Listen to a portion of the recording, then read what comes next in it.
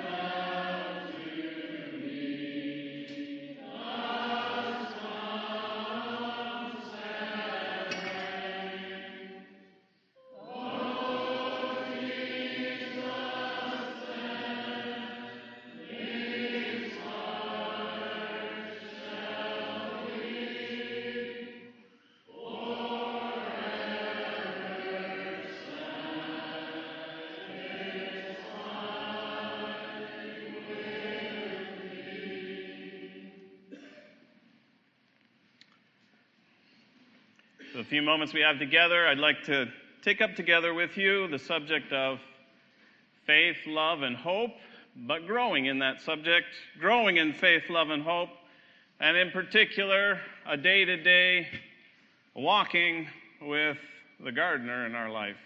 So let's pray. Dear Lord Jesus, we do ask that as we open up that word together and as we walk through each day of our life, that we would walk with thee and just enjoy fellowship with thee, with thy presence, and respond to thy work in our life, that there would be more fruit for thyself and glory for thyself as well. We would ask it, Lord Jesus, in thy name, amen. I'm curious, I'm not going to ask for a show of hands, as tempted as I am, but you can show a hand in your heart if, when I mentioned the subject of faith, love, and hope, you edited a little bit. Did anyone in here fix that for me and make that faith, hope, and love? I'd like to talk with you about those three words, but if you open up your Bibles and you start looking around, and it depends on how generous you are with the range of verses, you're going to start to run across time after time after time in the epistles where, well, faith, love, and hope are referred to, and that's where we'll begin. And yes, faith, hope, and love are referred to in that wonderful verse that we memorized long, long ago in Sunday school, maybe the whole chapter of 1 Corinthians 13. You got to the end and you memorized faith, hope, and love. But there's faith, love, and hope. In fact, if you take the order of those three words, and you're the math type, you would go 3 times 2 times 1 to have all the possible orders, and you get 6. And those possible different orders, faith, love, and hope, hope, love, and faith, and so on, at least 5 of the 6 are in your New Testament. At least 5 of the 6, and I would suspect the 6th one's there too. In fact, a little while ago, I had a list of 5 or 6 of these things. The Lord was laying it on my heart, and I'll touch on that in a little bit. But the Lord was laying it on my heart because of the need in the garden of my own heart and the garden of my own home, where some of these things were a little sickly.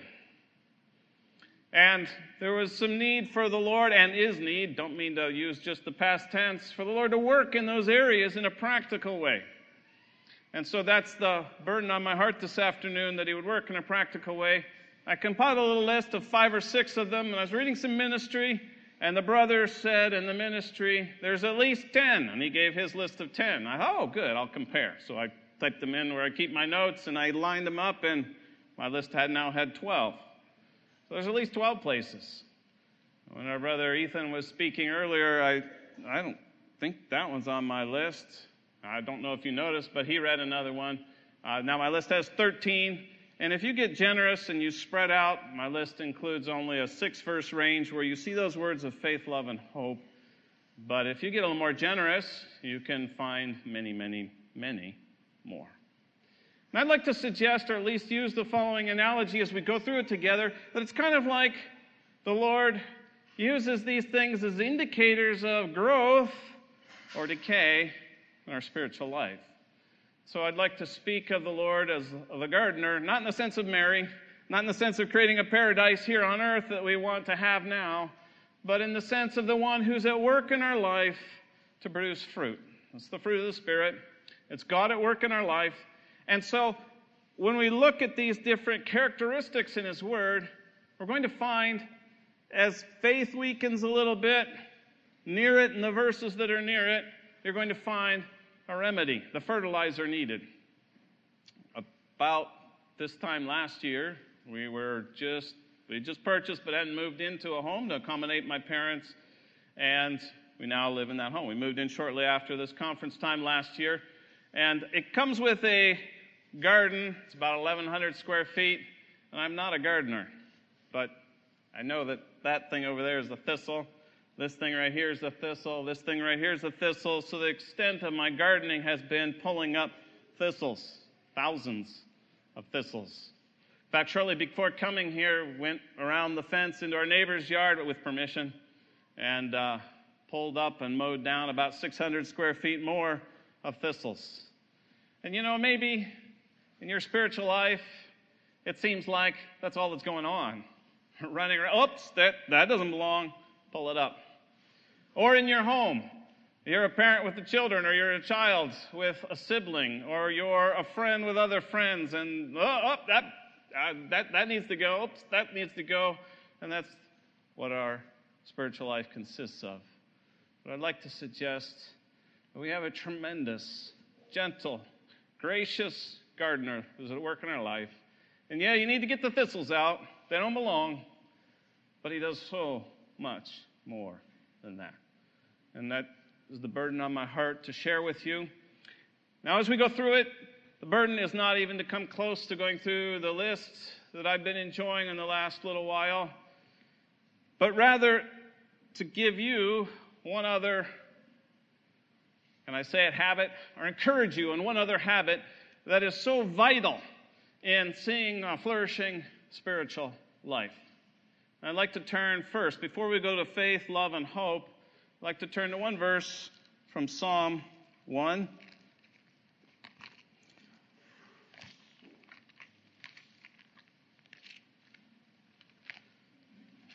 The first Psalm and verse 2. But his delight is in the law of the Lord. And here's the particular part I'd like to encourage you and myself in. And in his law doth he meditate day and night. Ever looked up that word meditate? At least the one that's translated meditate here. You know, it means to ponder, and it also means to mutter and murmur.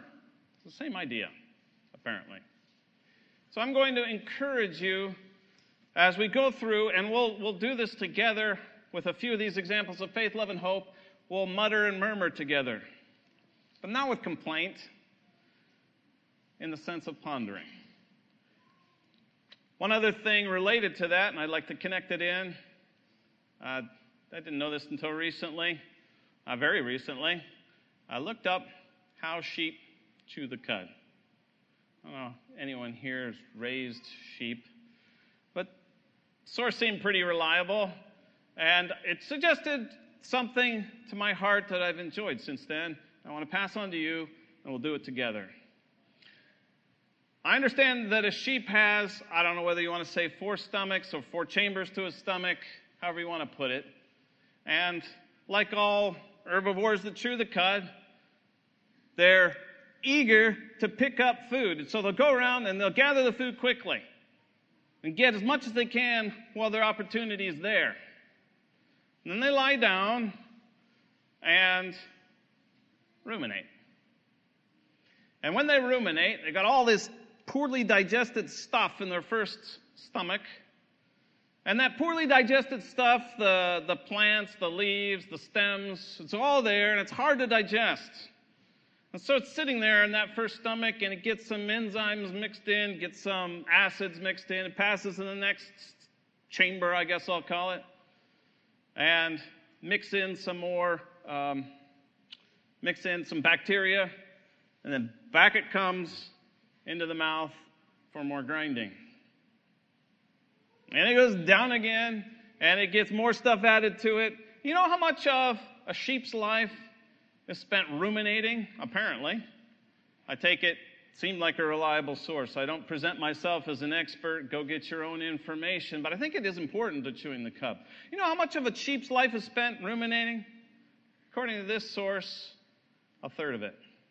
1/3 of its life in this process of grinding through what it gathered quickly. You know what it needs to do that? Apparently, a sheep needs to lie down in green pastures. Well, the green pastures are what it collects. It needs to lie down. It needs quiet. It can't ruminate without quiet. You may not have 1/3 of your life that you consider quiet. You know, this little piece of something that you gather here, and it's gone down and it's stored. It's stored somewhere in your mind. It's stored in your notes. It's stored in the margin of your Bible, and it's there, but it's not processed yet. I'd love to encourage you, as it's encouraged me, take that little phrase, and however you do it. I'm not going to dictate a method. I couldn't begin to do that. Your life is different than my life. But however you do it, bring that phrase back up into your mind and chew on it. Let it break down. Let it go over until you have the nutritional value out of it. It's not just what you ingest, it's what you digest that will do you good. It's not just what you've ingested here at this conference in the last few days that's going to do you any good. It's what you digest and it becomes part of you. And so this process will go through as kind of a secondary add-on to the burden on my heart. So let's turn to the first verse in 1 Thessalonians chapter 1. I just want to share these things with you, not as a person who has any expertise In fact, in meditating on the last few days, I was extremely humbled.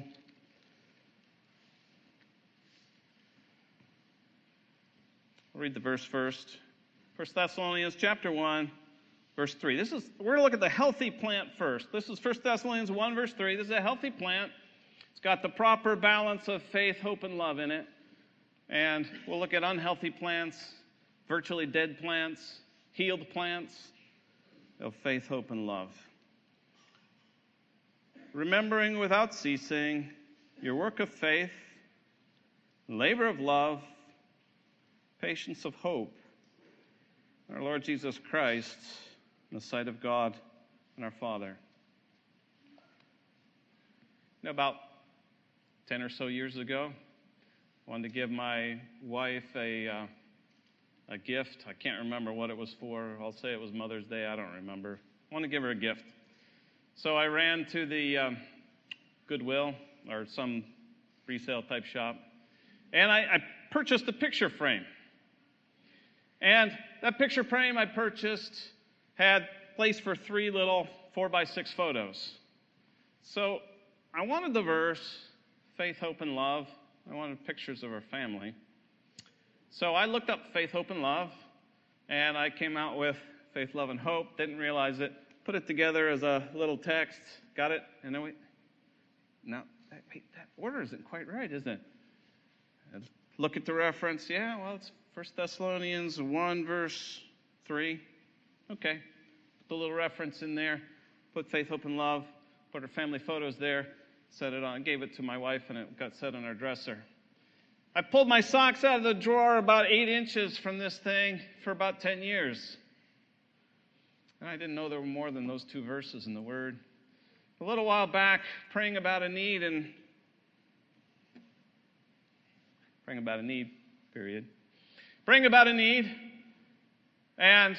meditating on it, thinking about it, and realizing I've been every single morning for 10 years, about 10 inches from faith, love, and hope. I hadn't chewed on it. The need was right there. It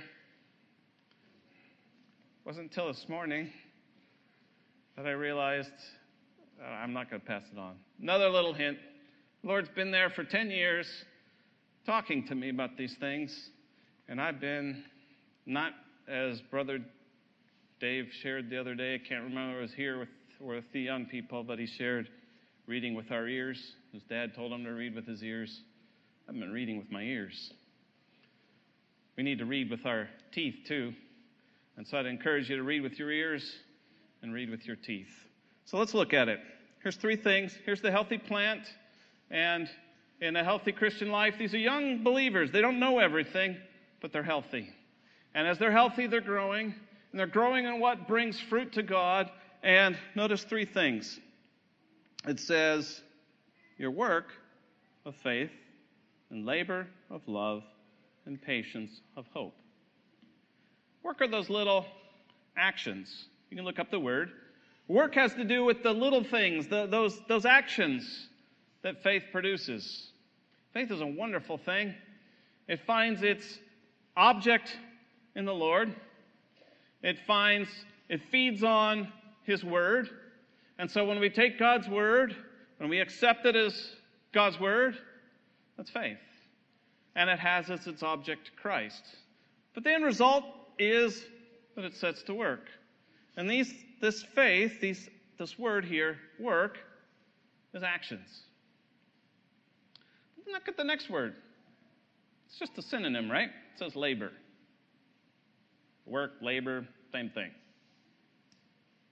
No, not the same thing. In our culture, it's very, and probably throughout the world, I suspect it's in every culture, love is an emotion. Love is a feeling. Love is something wonderful. Who wouldn't want more love? You know, this word labor has in it the sense of pain. Has in it the sense of toil. In fact, in all 12, and I'm not sure about the one that Ethan read earlier because I haven't had a chance to look it up, but in all 12 I had on my list before today, Every single one of the loves is that agape love, that divine love. It's God's love. You know, every single one of us should be, those of us who know the Lord as our Savior, every single one of us should be, shine as, we're light in the Lord. We're spoken of as light in the Lord. Can you find the verse for me that says that we're love in the Lord? Anybody know the reference? It's either before Genesis or it's after Revelation. It's not in the Bible you have in your lap. The love of God is shed abroad in our hearts by the Holy Ghost, which is given unto us. We're light in the Lord. We're made in character and in holiness like Him. But as to love, He sets us down in the middle of His love, and we share it with Him forever. He takes that love and He causes it to flow into us. And I would suggest, if we get that far, if you look at faith and at hope, they bring love into the life, the love of God. And then it's there to be displayed, to flow out to others. The Lord's love has pain in it. Is there any agony expressed in the Lord's love? Do we have to look beyond our own life to find it? The Lord's love was expressed as a labor of love. There was toil, there was agony, there was pain there. And then it says, and patience of hope. Look back here. Patience of hope in our Lord Jesus Christ. It gives the object. So patience is an enduring. And I think you'll find with hope, if you look for them, you trace them out, it's often related to the need for patience and continuing. So let's pick up, that's a healthy plant. Work of faith, labor of love, patience of hope. I don't suppose all of us are ready to raise our hands and say that faith, hope, and love fully flourish in our lives. So let's look at a place where there's a slightly sickly plant and watch it, how the wonderful gardener brings about, you might say, healing for that plant. Turn to Hebrews chapter 6.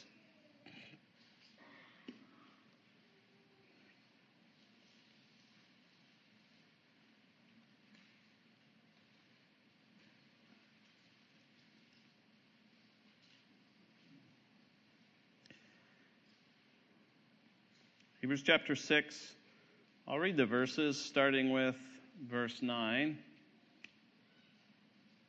But, beloved, we are persuaded better things of you and things that accompany salvation, although we thus speak. For God is not unrighteous to forget your work and labor of love, which ye have showed toward His name, in that ye have ministered to the saints and do minister.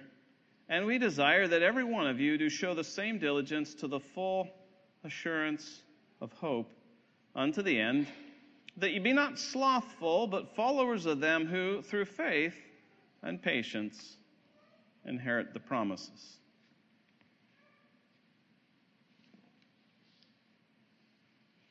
Ever had a difficulty in your life? Ever had a difficulty in your life that went on and on and on and on and on? Still going on? You know, sometimes under a trial like that, either faith or hope starts to fade a little bit. Did you notice what happened here? Here are these Hebrew Christians. They're the believers. They'd grown up, Jews, gotten saved, began to follow the Lord. You read the book of Acts? How did their friends, how did their neighbors, how did the people at the synagogue treat them? Go back to the Thessalonians. The Thessalonians, you read the first half of Acts 17. There's a tremendous amount of rejection that they faced. experience rejection? And it goes on, goes on, goes on. Did you notice the first part of this chapter? We didn't go through it. The apostle warns them about ones that went back. He warned them about the danger of saying, this is too hard. I'm going back. And they turned around and they went back. Did you notice how he addressed them in that first verse we read? He said, don't go back. Don't you dare go back. Is that what he said to them? Did he say, I noticed your faith is flagging. It's getting a little, you've got to boost it up. What did he say? Verse 9, but beloved, isn't that beautiful? Here's one who's acting, I'll call him an undergardener. And he's here doing the gardener's work.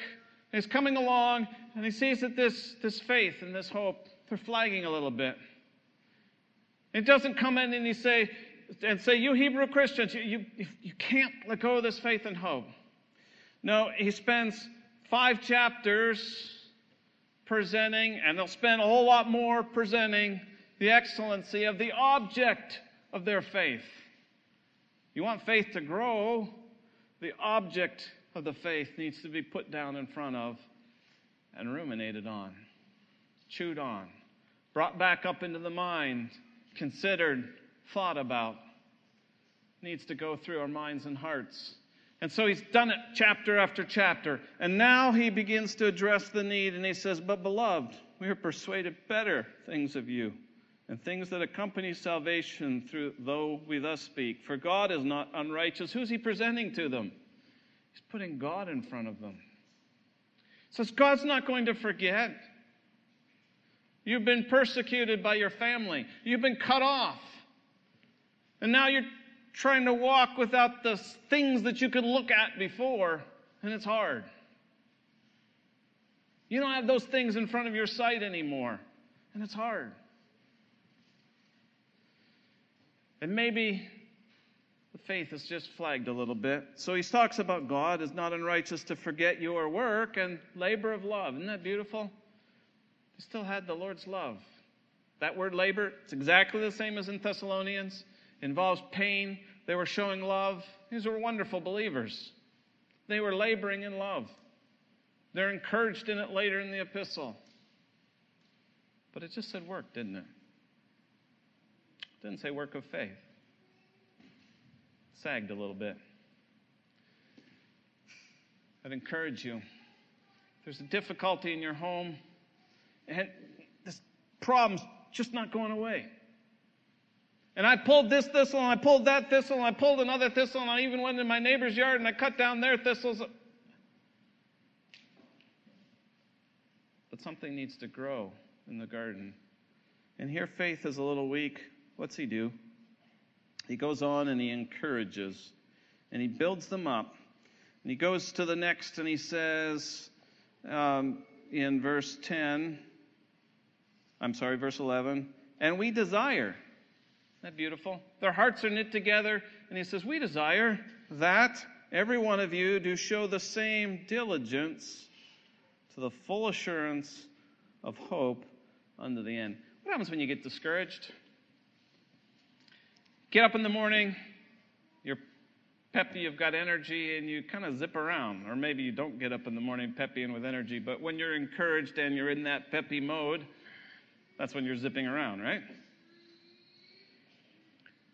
The diligence here has to do with speed.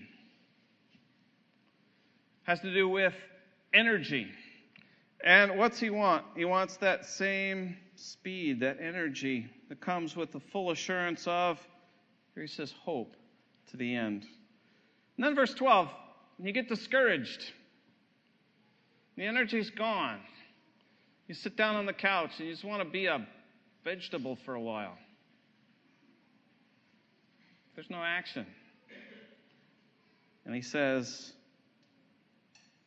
verse 12, that you be not slothful, but, and he encourages them, followers of them who through faith and patience inherit the promises. And we had a gardener come into our garden, and I thought he'd be pleased at the missing thistles, And there were some flourishing raspberries at the back. They're kind of overgrown everything, and we haven't done anything with it yet. But they had some nice raspberries last year, and I thought he'd look over those raspberries, and, oh, you've got some nice plants there. And he was back at the back. We were having a nice conversation, and he was a farmer, actually. He's not a raspberry gardener. But he glances over at our raspberries, and he says, "Oh, you look at the leaves over here. These are faded and kind of yellow, and the leaves over there, they're dark green." And what about the little raspberries growing on the one with the little yellow leaves? Now, what you need is, and he told me, you need to put something, I missed his word, and toss it in there, and that'll take care of the problem. Well, we weren't quite ready. The raspberries aren't growing where they belong anyway. They need to be moved. So when they get moved, I plan anyway to call them and say, "What was that?" Sometimes we're not quite ready in our life. The Lord has a little bit more to teach us. And when I call him, I'll have to ask him, how much of that stuff? And I'm not sure he'll know. But you have a gardener in your life. He knows exactly what your plant needs. It may look kind of nice to you. It's got a little fruit on it. And it's growing. It's alive. There's some greenery there, but it's the wrong color green. And it's missing a little bit of this nutrient in the soil. And just add a little bit, and it'll be all right. I would suggest that these Hebrew Christians needed a lot of the nutrient. So let's turn over to chapter 10. This is so beautiful.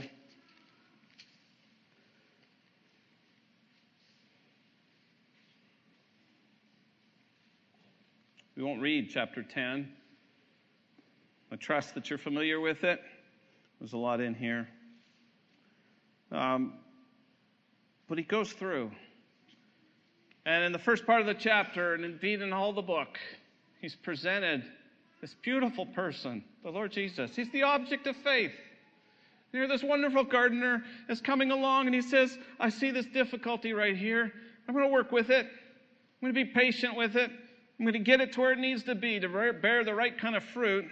I'm going to set before these Hebrews the object of their faith. And I'm going to show his character in all its beauty. I'm going to show to you his work in all its perfection. And having done so, and by this point in the book, that wonderful person has sat down at the right hand 3 times already. A wonderful person presented in that way up to this point. And then he says, and I'll read a little bit more than what I want to chew on with you. But he says here, read from verse 19, "Having therefore, brethren, boldness to enter into the holiest by the blood of Jesus, by a new and living way, which he hath consecrated for us through the veil, that is to say, his flesh, and having an high priest over the house of God, let us draw near with a true heart, in full assurance of faith." It doesn't say they have it yet, but what does he want? He wants them to draw near. That's what the Lord Jesus wants for each one of us. He wants fruit in each of our lives. He come down, he finds what's missing, and he doesn't scold us for what's missing. He brings it. It's right here in this word. I don't want to be flippant. I do want you to think about this. I'm confident. I mentioned I'm not a gardener. Don't get any gardening. Don't get any sheep husbandry from what I have to offer. I do believe there are lessons to learn. I'm sure, confident of it, that if I were to go out there and look, I could find an app for my phone that I could aim at my raspberries that would at least tell me that they were raspberries. I know that. That could probably tell me what they're deficient in. If there isn't one already, there will be one. Maybe you have it on your phone. You can show me after. But that's only leading up to this point. You have the author of intelligence. the author of spiritual intelligence. He has given to you a book that is a living word, and it has absolutely what's needed to detect the need in your and my life. If you get nothing more from our hour together, take this. Go to him and go to his book and submit to the picture, the diagnosis, and the nutrients needed. He would love to do this. This is what he wants. He wants you and he wants me to draw near. Not to run away because our raspberry leaves are a little deficient. Not because it's actually dead over there in the corner. But because he wants you and I to draw near in full assurance. Did you notice? It was full assurance of hope back in chapter 6. Now it's full assurance of faith. Doesn't want anything missing. But let's keep going here. There's plenty more treasures. You'll find more when you meditate, chew on it for yourself. Having our hearts sprinkled from an evil conscience and our bodies washed with pure water, let us hold fast the profession of, doesn't say our hope, but reading from Mr. Darby's translation, it says, let us hold fast that confession, the confession of the hope, unwavering, and it gives this, I'd say hint, but it's not a hint. It's an absolute statement. Why? Because you can gut it out better than the person next to you. Maybe if you're a triathlete, that's what you count on. Maybe if you're a triathlete, your triathlon consists of standing up off your chair and walking over to the counter to pick up more food and going back and sitting back down, and that's the extent of your triathlon. It's going to require a little more effort. But that's not what he says. He doesn't say, show more effort to have faith. No. He says, he is faithful that promised. You want hope? We all want hope. Don't chew on where you come short in hope. Chew on the one who's faithful.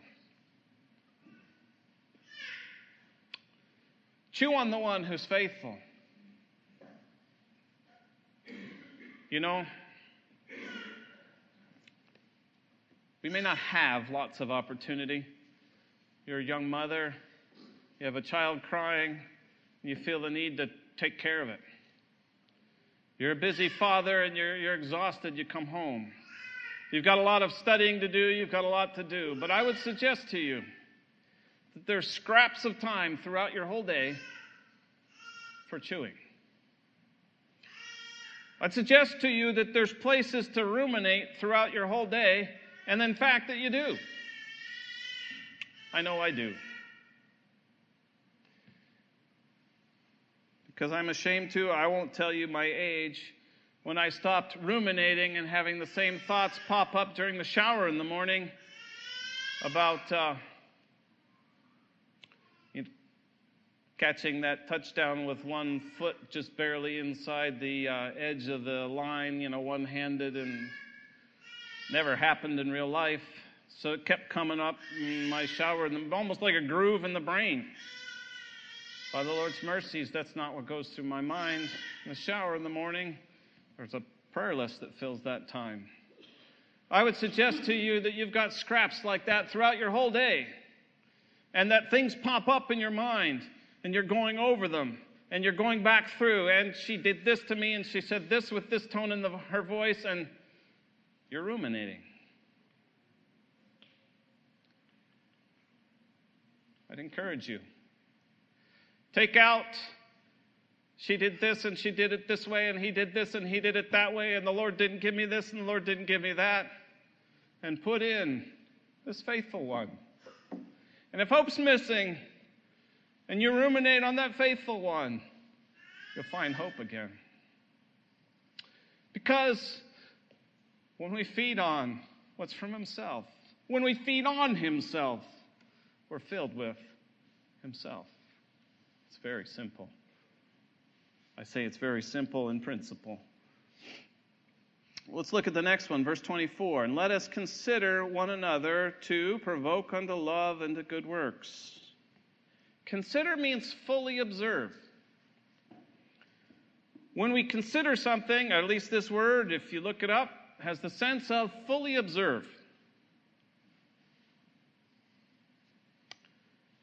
I was going to say that I wasn't a fully observant person. There are other people that are much more naturally observant than I am. But I was an expert in fully observing my younger sister. Superb at it. I could sense the mood. If I breathed just right, I could get her to get all excited. So I remember very distinctly at the dinner table, my parents' home, there was conversation going on at the other end of the table, and my sister was down on the other end of the table next to me, and I breathed just right. And she, would you stop that? That was satisfying. And when the others turned to look, and I could with all gravity, what? Do you want me to stop breathing? Well, sometimes that's our fully observing of one another. We come to a conference like this, and we're fully observing. They're a little deficient in this. They're a little deficient in that. But what does it say in this verse? It says fully observe. Yes, it does. To provoke unto love and good works. We're here together. The next verse is the conference verse, right? I haven't done a statistic, but I would suspect that the most found verse in all conference letters is the next one.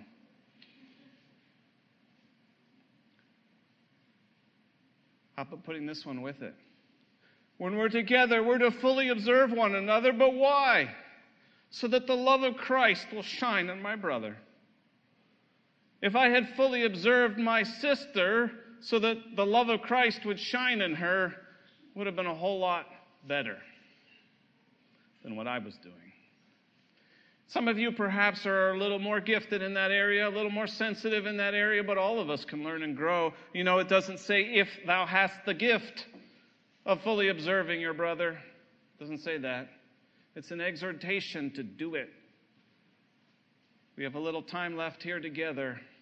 What are we fully observing about our brother? What are we fully observing about our sister? Is it to promote love? That's what we're called to do. That's what we're called to do.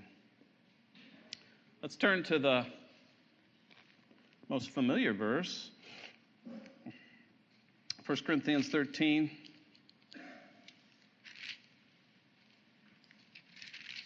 No doubt you can quote it. I'll read it. 1 Corinthians chapter 13 and verse 13. And now abideth faith, hope, charity, or love. It's that same agape love. These three. But the greatest of these is charity or love.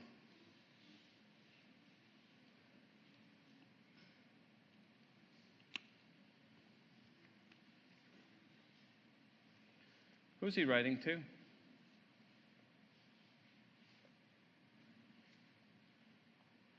he writing to a bunch of people living in a Greek city?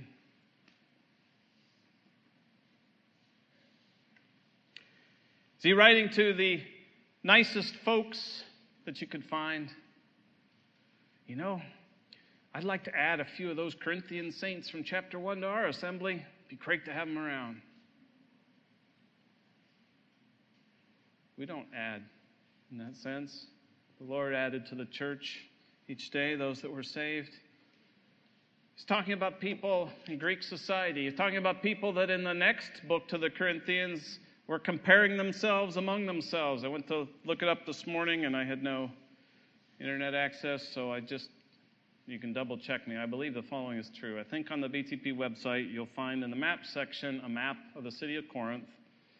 And if my memory holds, which it may not, double check me, I think you can look on that map and you'll see the school of so-and-so over here. And there was a Greek philosopher's name. And the school of so-and-so over there, and another Greek philosopher's name. They're sprinkled around the city. All these people in rivalry with one another. What's he give them? He gives them, yes, it's right in between gift and the exercise of gift. But he's also giving to these particular people this whole chapter.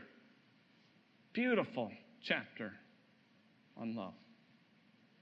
You know, if in our home, if in our heart, if not through our mouth, we're biting and devouring, if what's murmuring up to the top and getting chewed on, going down, and murmuring up to the top and chewed on and going down again and getting digested and becoming part of our life is a bitterness toward this other person, the problem, the root of the problem is the lack of the inflow of this love of God.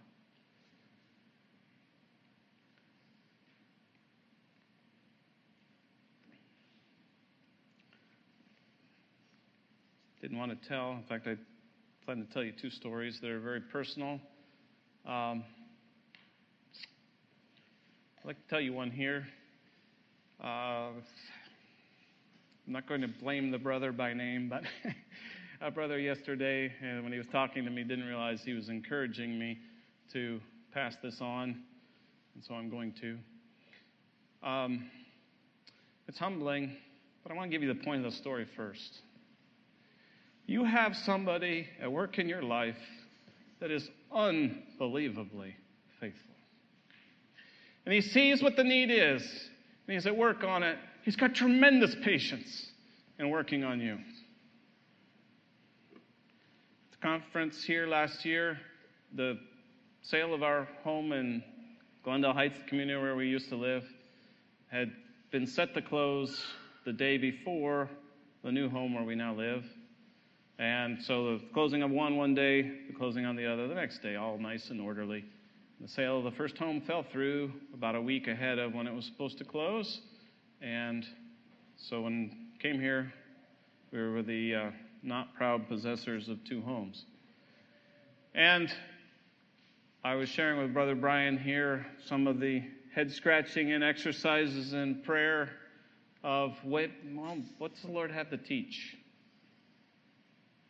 I will tell you that I asked the Lord literally, not figuratively, literally, hundreds of times. You have a situation in your life where you've asked the Lord literally hundreds of times about something? Well, maybe it's this. Take care of this. The problem continues. Well, maybe it's that. Take care of that. Problem continues. I would love to say that I learn quickly, but I don't. Perhaps you wear the same brand of shoes I do. You know, the Lord's faithful. He showed us all kinds of lessons along the way. And we're in the process of another process of selling the home this February this year. I was at a conference sharing with another brother. Felt like the Lord had shown me such and such a lesson. And he almost didn't hear the whole thing. He said, well, I'm glad for you, but he's quite a bit older than I am. And he said, I don't even try to say I've learned what the Lord's trying to teach me anymore. I thought, well, okay.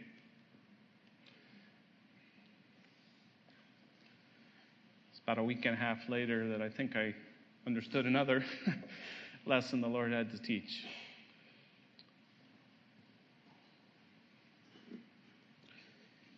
The lesson related to this, you know, the second time the house was getting sold, and this time it went through, and at the end of March the sale went through, and it was just so smooth. First time around, we did everything that buyer wanted. And at one point, I was under our house working on some things in the crawl space that they had asked for. And I don't know, it was the fourth or fifth time down there. And I was all alone, no one else in the house.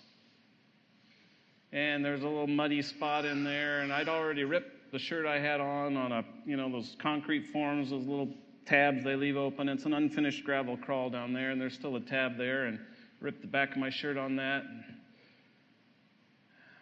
Got near the hole where you crawl out and up a ladder, and I did the splits in the mud, ripped my shorts, got a little muddy.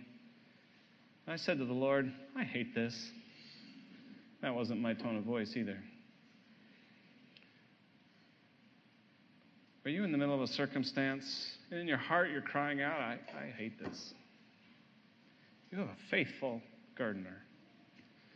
When the Lord chose to take care of the problem, twice before I spoke to this brother at a conference, once the next day, once a little bit later, 4 times in 5 weeks, sitting in the breaking of bread. And some of the time I had my Bible open to some verses and thought, this is what the Spirit wants to have given out. And I had no liberty to give it out. Lord, had another brother stand up, read those verses. Next week it was a hymn, stanzas 4, 5, and 6, or whatever it is, such and such a number.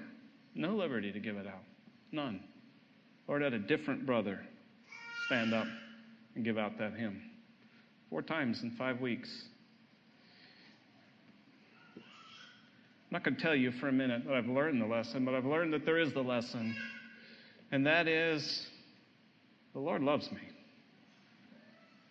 The Lord's happy to bring me into fellowship with himself, and he'll use me when he chooses to use me and not any other time. And there may be a child, and there's so much on your heart, and you would love to see a change in their life, and you've turned to the Lord hundreds of times. Walk in fellowship with them about that child. Pray for them. Walk with them. And if the Lord chooses to use you, he will. But he loves that child so much more than you do. Is it a different situation? Maybe he'll use you.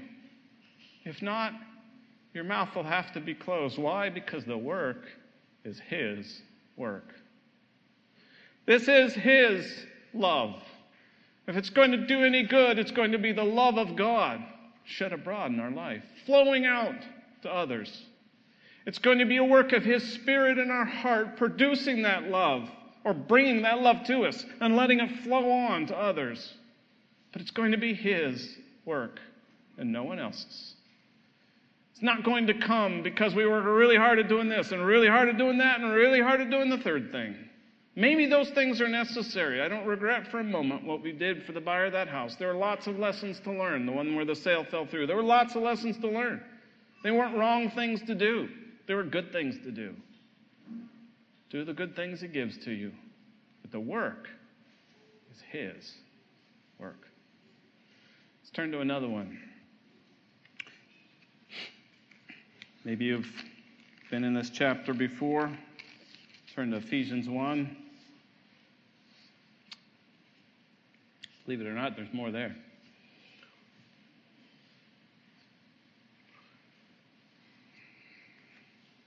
We'll read the verses related to faith, hope, and love here. And it says, verse 17. Read from verse 17 anyway. That the God of I need to back up. Read from verse 15.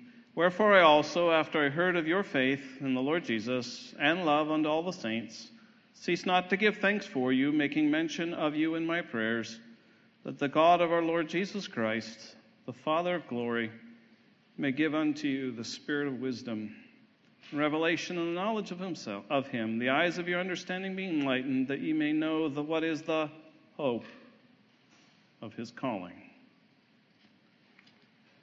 Brother Bob earlier today referred us to that hope earlier in the chapter, and he defined it from verse 4 down to at least verse 8, I think it was. I want to take you just back to verse 4 for a little piece that's there.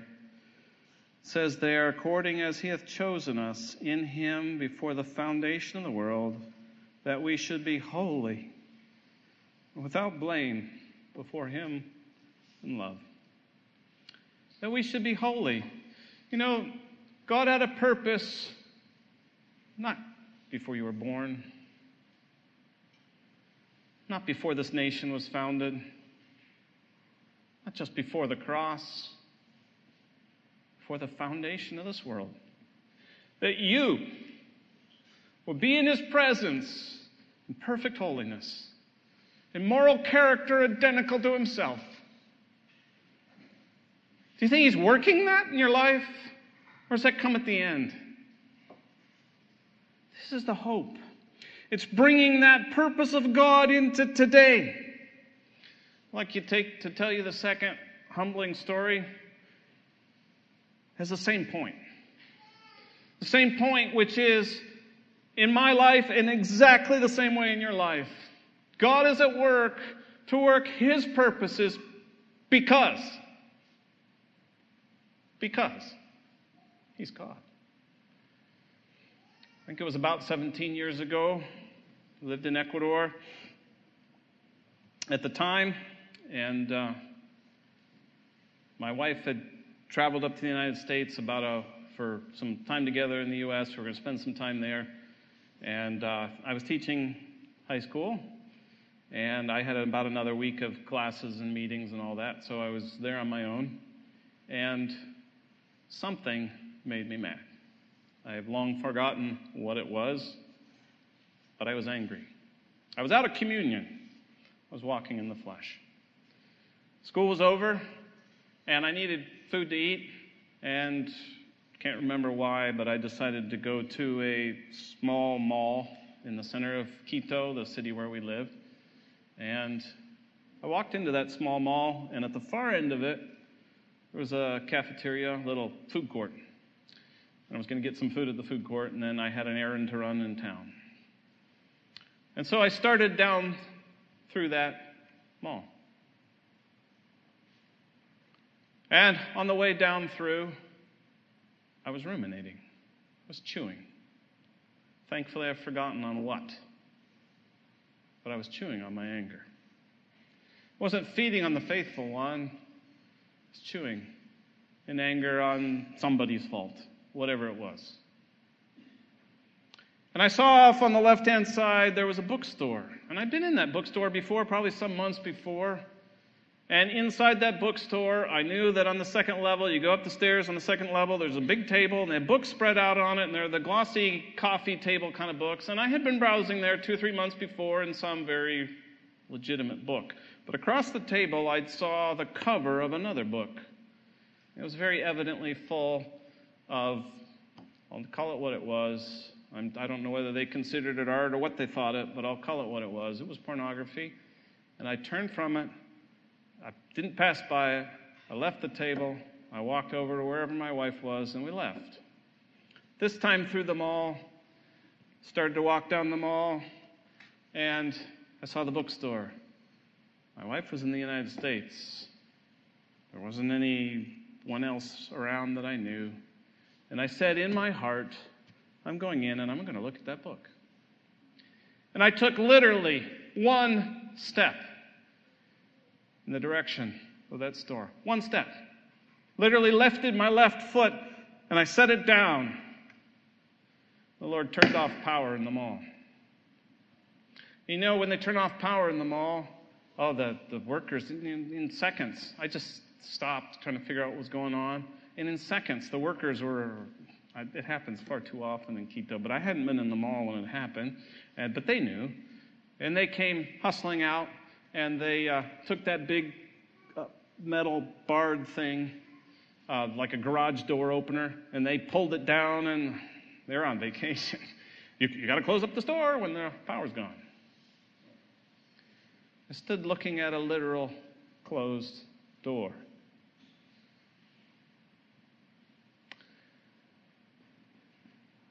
I walked on toward the end of the mall. Before I got to the other end where the food court was, the power came back on. I only found out recently that a relative was particularly praying for me at that time. It's the only time the Lord's done that in my life, where my heart was ready to commit a sin of whatever kind. He literally shut down the opportunity to carry it out. So why do I tell you the story? I tell you the story for this reason. There is a God whose purpose for my life and yours is that you will be forever holy before Him in love. Do you think He's going to wait till you get home to start the process? Absolutely no way.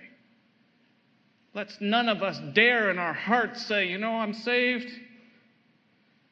Someday I'm going to be in heaven. Between then and now is my time. Absolutely no way. There's a God who wants you holy before Him in love. He's active in your life. He may not have lifted the curtain and let you see it very often, but He's absolutely there, at work, doing that work, so that you will fully flourish before Him. There's so much more. Our time's gone. My point was not to get through the list. My point was this.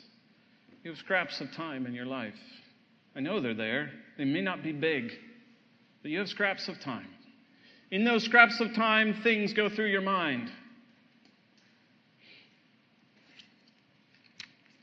My time's gone. I'll just finish quickly with this. My grandfather loved to tell a story back in his day of a man that was out at the plow.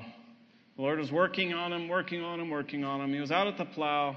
He left his animal in the field. He left his plow in the field. He walked into his house, and he told his wife that he'd repented and he was going to turn around.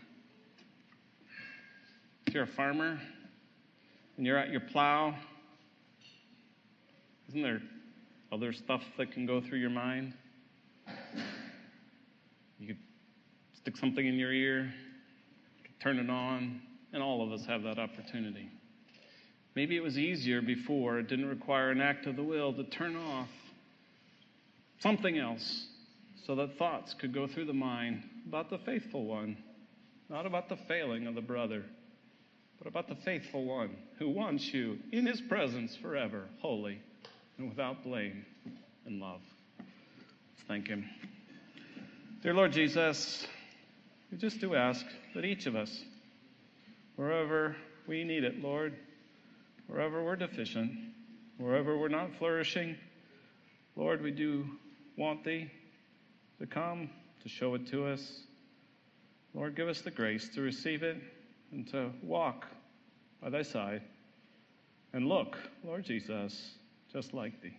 We ask it. In Thy name, Lord Jesus, amen.